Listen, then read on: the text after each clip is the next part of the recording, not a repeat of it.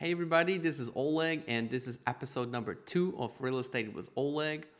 And on today's episode, we're talking about, do I need to sell my home before I buy my next home? And we're talking about some law between tenants and landlords. So let's cover the first topic. Do I need to sell before I buy my next home? Ideally, you would like to sell your home and then buy your home in the same day and move right in from the house to the house. Right? You don't want to sell your home, go rent for a couple months, and then find a buy and buy the house. Right? Um, this would be the easier situation in terms of getting financing. Sometimes it gets tricky when you are selling and trying to buy because the bank has to protect themselves, the one that's giving you a loan for your next purchase. They will have to calculate as if you were to carry two mortgages, because if in case something happens with your sale of your house and something happens and your transactions falls apart, you'll be able to carry two mortgages for some period of time. So they will always try to calculate, and in case you can't, then they won't be able to give you that pre-approval for your next home. Um, but my recommendation for somebody who's trying to sell and move to the next home would be, first put your house on the market, see what kind of activity you're getting, and see if it's likely to sell soon. And in the same time, start looking for the next house. But the first step is put the house on the market, get the house ready, put it on the market, get it going, and see what the activity is, and slowly start looking for a next house. And then once you put the house under contract, let's say you found a buyer who's ready to go, who wants to buy a home, give yourself 60 days, maybe 45 days. If you haven't picked the house you want to buy yet, chances are you haven't. And so you give yourself 45 to 60 days, and hopefully everything goes smooth and you will transition to your next home. Scenario number 2 is sometimes people start looking for the home first and then they put their home on the market. The problem in this one is when you look for the house and you found one, and you write an offer and you say, hey, I like a house, but this is contingency. I have to sell to get the money and then I'll buy. Usually sellers don't like that contingency. If you're going to purchase a house and you're giving me the contingency that you need the money from a sale of your house and that house is still not on the market, it may be months and months, so it's a risky one. I at least want to see it on the market and preferably on the contract and maybe closing soon. That would be the best. So that's a situation you might be putting yourself in, and when you find that house and the seller says, sorry, no, I mean, you have to put your house on the market, and then you start rushing and you putting your house and underpricing, and that's just the wrong start. The right start is to put a house on the market, slowly market it, slowly selling it, and in the same time looking for the next house.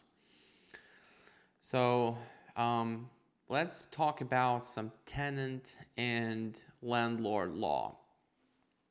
For those who follow me on Instagram, I think like a week ago, I posted an article from one of the websites that a lady didn't want to rent her house to a Muslim family, and she got fined for $600,000 or something.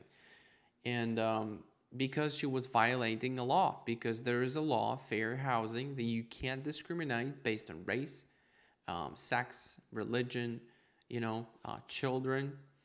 There is a limit on amount of people that can live in the bedroom.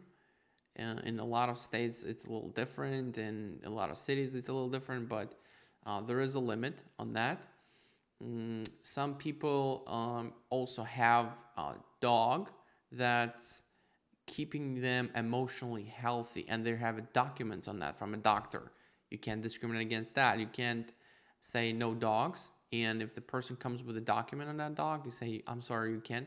You have to accept it.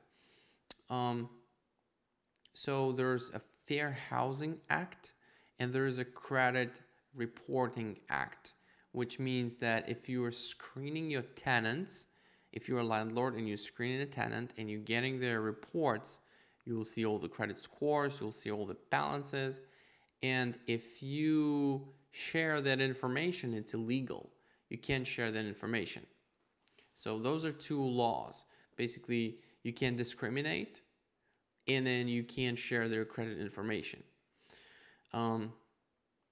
Regarding security deposit, let's say if it's a condo or a house in Chicago, you have to have a separate interest-bearing account where you put security deposit, and any interest that accumulates in that account on that amount will have to be distributed to the tenant when he or she moves out. You have 30 days to issue the security deposit back, and with that interest. It's not going to be much. It's probably going to be a couple cents. If it's 1 year, maybe $1. And if it's 20 years, there could be some money in it, but it has to be separate interest-bearing account. Some privacy laws are written on a lease that the owner should be giving a tenant 24-hour notice before entering the premises. Some owners like to go there very often, which is not a violation, but the tenant should be notified, unless the tenant is okay with a landlord coming in. But that is written in a lease. Make sure you have that 7-page lease, not just one you download from Google with a 1 page. If you need any leases, let me know. There's a standard leases like 7-page long. It has all the paragraphs that's covering yours and the other side's interest. The tenant fills out the lease first, landlord second. Always. Because if landlord fills out the lease, gives it to the tenant takes it home, changes its mind, then landlord looks for another person, signs a lease with them, and then this person the first person signs, and you have 2 leases that are completely signed. So first tenant signs the lease, brings security deposit, brings first month rent, and then the landlord accepts it, signs it, exchanges the keys, then the lease officially started. So that's going to be it for today's episode. Hope you enjoyed it. For the next one, I'll come up with a different topic, but maybe I'll have a lender with me for the next one. All right, thanks so much. Hope you enjoyed it. Goodbye.